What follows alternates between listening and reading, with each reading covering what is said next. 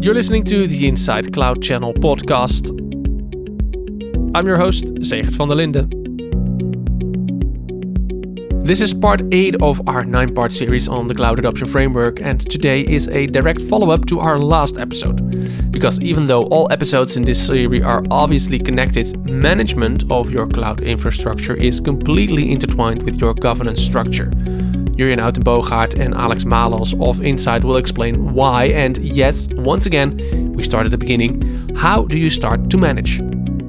Well, you have your workload in the cloud and it is up and running, but there are certain aspects you would want to look into.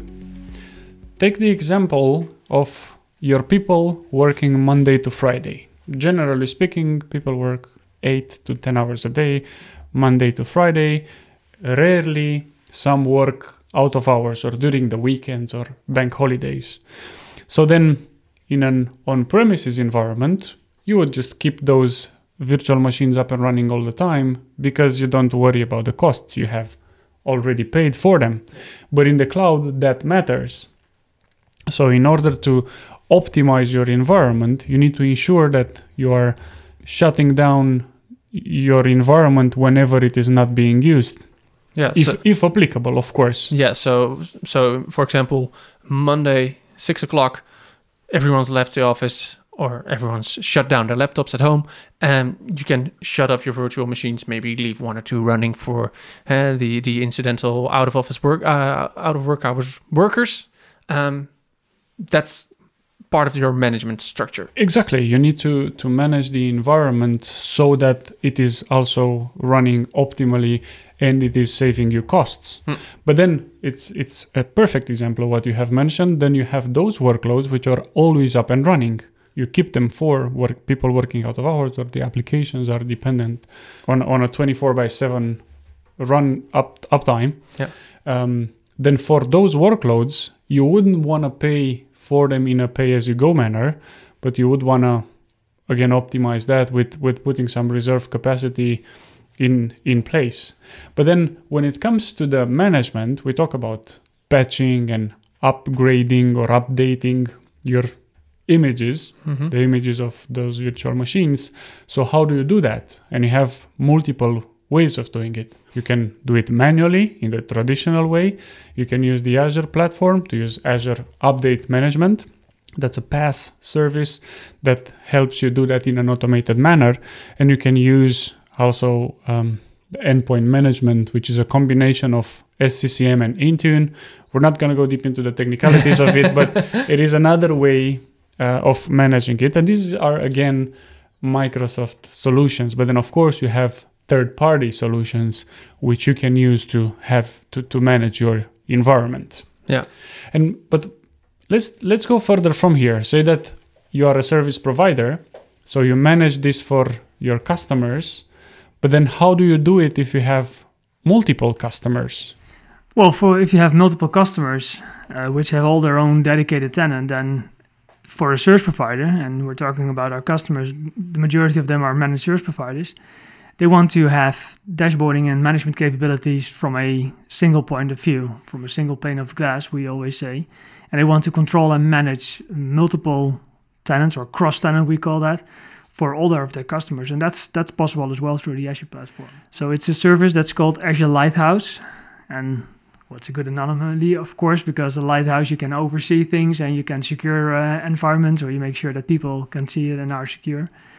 So that's built in within the platform for free. So if you are a managed service provider and you have multiple customers where you manage resources on behalf of, you can definitely use Azure Lighthouse for that. Alex, when I was listening to you, I thought management was it's not easy, but it's I noticed there are still a lot of things you need to think about, a lot of choices you need to make when you start managing your cloud infrastructure.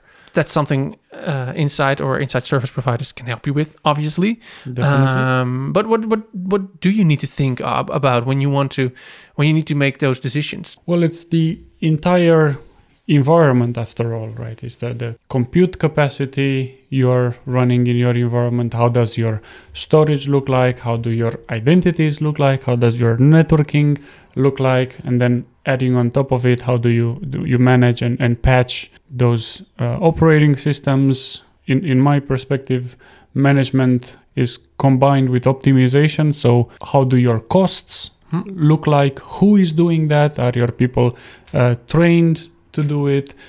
Can you take the lift and shift scenario where you now have your workloads running in the cloud, but can you optimize that to put it into a PaaS solution? So it's a lot of considerations. So you can see it's very tight connected to the governance, because the governance, that's pretty much the framework you build around your assets in order to get to keep on control of those 5 mentioned pillars. And the management is actually the practical the practical activity you do to make sure that you're reaching your governance. It's the execution of your governance structure. That's the word I was searching for. Yeah, and it is the place where you would want to look into the automation part, because yes, you can do it manually in the traditional way, but there are a lot of ways to have those done in an automated manner. So that's definitely something you'd want to look into, so that you don't have to manually patch and update all the machines individually, but to do it in an automated way. Yeah. And cost optimization is always, because that's part of the management as well, you need to manage your costs. It's always seen that it always needs to be more economic than an on-prem solution or another comparison. I think cost optimization, it's in the word, it's making sure that you get the most out of your resources you're running against as low as possible cost. So it's not a synonym for cheap, but manage it. And you can do that by, you already mentioned the word reserved capacity, where you pay up front for some capacity. So then it's a bit cheaper than paying as you go. But there's also an option to look into platform services instead of infrastructure, because then there are non-seen costs like the management you have to do, otherwise you have to patch it yourself, and then it's just infrastructure that's running underneath, and you only pay for the functionality that's running on top of it. So yeah, management, governance, it's super important. Yeah. In this scenario, we are referring to the cloud only, but what do you do if you have a hybrid environment? You need to know how to manage both environments and to ensure they are communicating with each other in a proper manner. They're all up to date, and from a security perspective, everything looks good. So it's a lot of things that there are a lot of things involved in this process as well. Yeah. And the platform makes it easy for you. The automated patching, the update manager, there are all kind of features, service health alerts, budget alerts, are all kind of alerts you can switch on, but you have to switch them off. How do you monitor your environment? That's a big one. And then you have Azure Monitor, which runs natively as well. Yeah. And you can configure to take a look at your environment and to ensure that you receive alerts, for example, whenever something goes bad.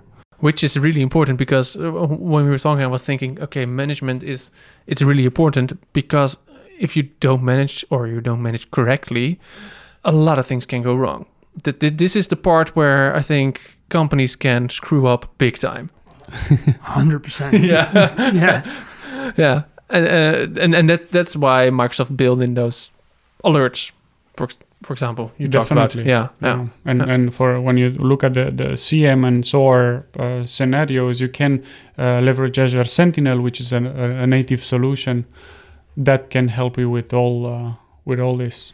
Because in the end, one of the 5 pillars again, it's also reliability. What if your workloads are super critical, because they're, it's just a fairy tale that there's no downtime in Azure. It doesn't happen every day, but in the end, it's technology. Things can go wrong, also at Microsoft's side. So what do you do if you have super important workloads that cannot be offline because it's vital for the existence of your company? Then you can look into, make it more resilient and make sure that if a data center or a region goes down, for what kind of reason, that it will continue running in a different zone. That all those kind of things you need to overthink, but also you need to manage that. It's a bit of crisis management, almost, like you describe it. But then thinking ahead and avoiding the crisis. Yeah, in Crisis management. In certain circumstances, and we have seen that during the start of the pandemic in Europe as well. A lot of companies, I won't say they were in panic, but they had to, they were in crisis management. They had to change from offices to home. Working from home. From working from home. And some of the platforms were out of capacity. Some of the vendors couldn't deliver hardware. So yeah, that's crisis management. I think it's a good thing, and there we have that evaluation. How did it went? I think for Insight that went pretty well. I think we have seen more examples where that went pretty well, where they made the switch just in a couple of days, without downtime, without severe interference of their companies. So yeah, it's good to overthink. Okay, what went well, what went wrong. So the mitigation of potential risks and problems. It's good to overthink it up front. You've been listening to the Insight Cloud Channel podcast, hosted by me, Zegert van der Linden. Special thanks to Insight's Alex Malos and Jurjen Uiterbogaert. Want to know more about Insight and their services? Check insight.com. Next time, it's the final episode of this series. In the meantime, please subscribe to the podcast on Apple Podcasts, Spotify, or wherever you get your podcast from. Thank you for listening. See you next time.